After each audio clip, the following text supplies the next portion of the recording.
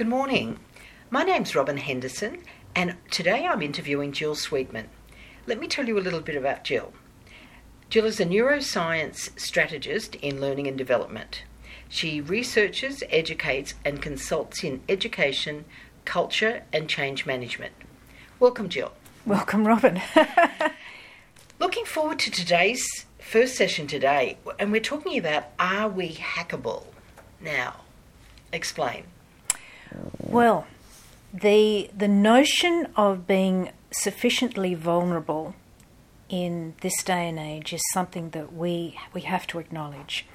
And being vulnerable means that we are open to be observed, we're open to be manipulated in a way that our own choices perhaps are no longer what we think are our choices that we deem to make. So we're talking about the online world. We are indeed, yes. So we Google something, yes, and we think, well, that's fine, doesn't matter how obscure or private that might be. And where does that go? And therein lies our naivety. Google and their very clever algorithms, and there are millions and millions of dollars behind the algorithms that observe us. If we can be studied, if we can be predicted in terms of the way we may think and the way we may behave, that opens us up to manipulation. And sadly, that's what we're seeing significantly in the world today. So an example of that might be that we look up, we put in a word, it might be a medical condition that we're looking for. Yes. And then all the Google things come up. That's right. And we know that some we can buy and some we just click on. Yeah. And then wherever we go from that, those clicks, you're saying, are actually all those little mini clicks are being recorded. Absolutely, and observed. Yes. There's a woman in the United States that I believe can determine your 5 personality traits, your 5 most important personality traits from which others can make decisions just by looking at your click patterns.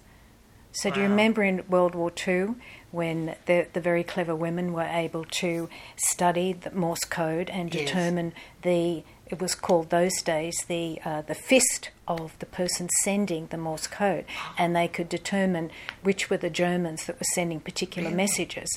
Well, today that's being done by observing the clicks, but we don't even know that those things are being observed, and all of that information is being recorded. It is thoroughly naive to think that all of that is not being recorded and observed and held, regardless of what we think.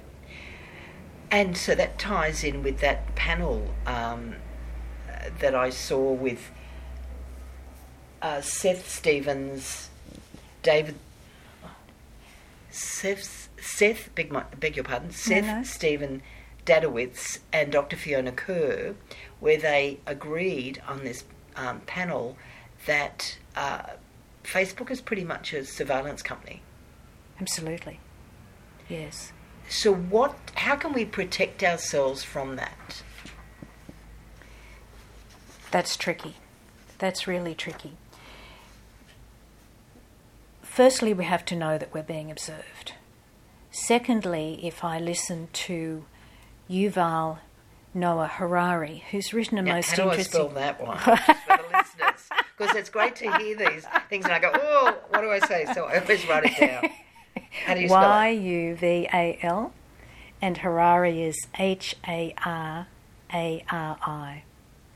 A very clever man, very interesting philosopher, whose most recent book, and you perhaps may know him from his first book, Sapien. He's written his third book called 21 Lessons for the 21st Century. And he talks about the importance of knowing yourself, the absolute necessity to learn more about yourself so that you are in some way able to be conscious of where you may be manipulated. Right. And it's very interesting to know that when one Googles, and as a researcher, and Robin, I know you research as well, that the the search recommendations that come up through Google have been well determined ahead of time, and what you're finding is what you're finding are the most popular ones, not necessarily the ones that are most accurate. They are not graded by the quality, but they are the ones that are most popular. Based on my previous searches, or just based on Google? Yeah, that's a good overall? question. That would be Google overall. It's what they want you to go to, and where they're paying for Google ads, and where the populace is looking, or where they want you to go, not necessarily where you need to go for your research. For your accurate information. For accurate and also information that holds integrity. Right.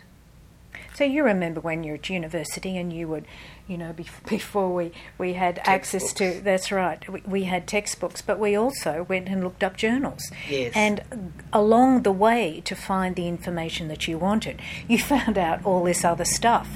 But we're denied that today. You'd go into a journal and you'd read the various articles, and you'd be exposed to more things than just the one thing that you wanted. Yes. And this is the risk. This is the risk with being fed specific items. While in some contexts that's highly efficient, and I'm very grateful that I have that opportunity. Nonetheless, it's all that wonderful peripheral learning. It's the anecdotal learning. It's the stuff that you stumble upon, which makes those other links and connections, which then creates a fabric that is much richer than what you originally intended. Because all that, what you're describing is the bits that we're not being exposed to. If we're being fed this, that's right. Here's what we want you to research on that topic. And it's highly designed to be that way. Yes.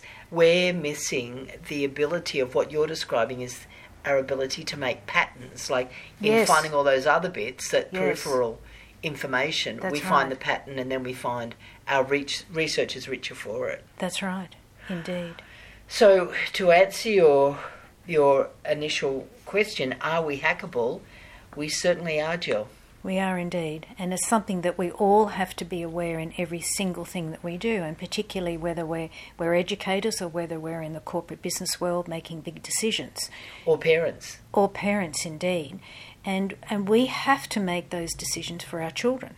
Yes. And help them to make better decisions. And it's interesting, Robin, you mentioned Facebook before, and Tristan Harris is a most interesting young man, and certainly someone for whom I have great respect. And he started the Centre for Humane Technology. He defected from Silicon Valley, and he understands persuasion at a very deep level from his own studies in the Persuasion Lab. Believe it or not, there is such a thing in Stanford University. That's scary in itself, isn't it?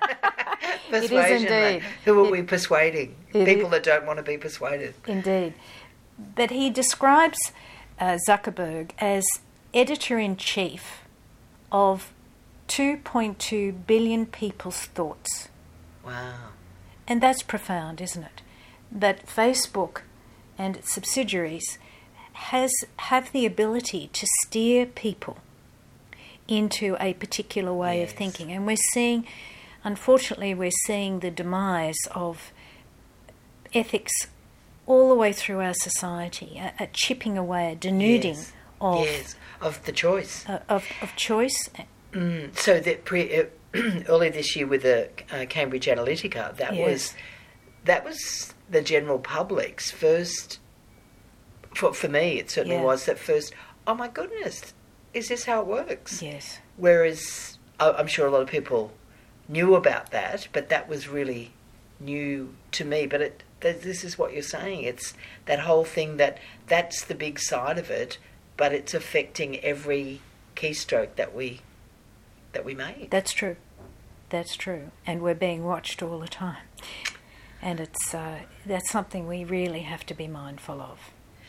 So just as a final comment, Jill,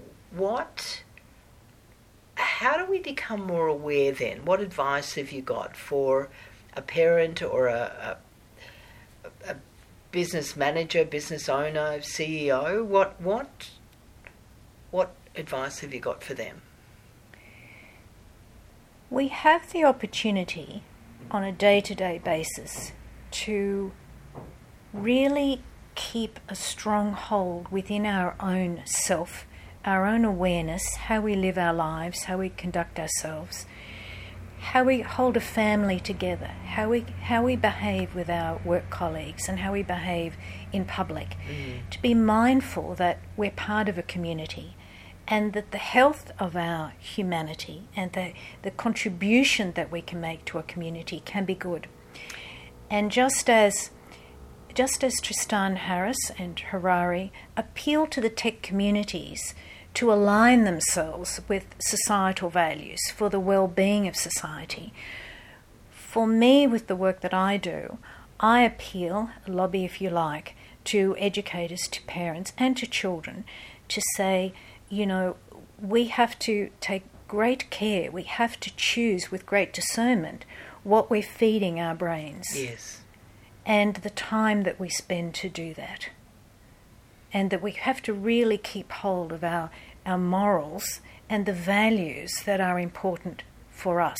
And that's where knowing about ourselves becomes very important, and our contribution to the world. Thank you, Jill. You've certainly provoked a lot of thinking for me and for our listeners. It's always a pleasure, Robin. Thank you.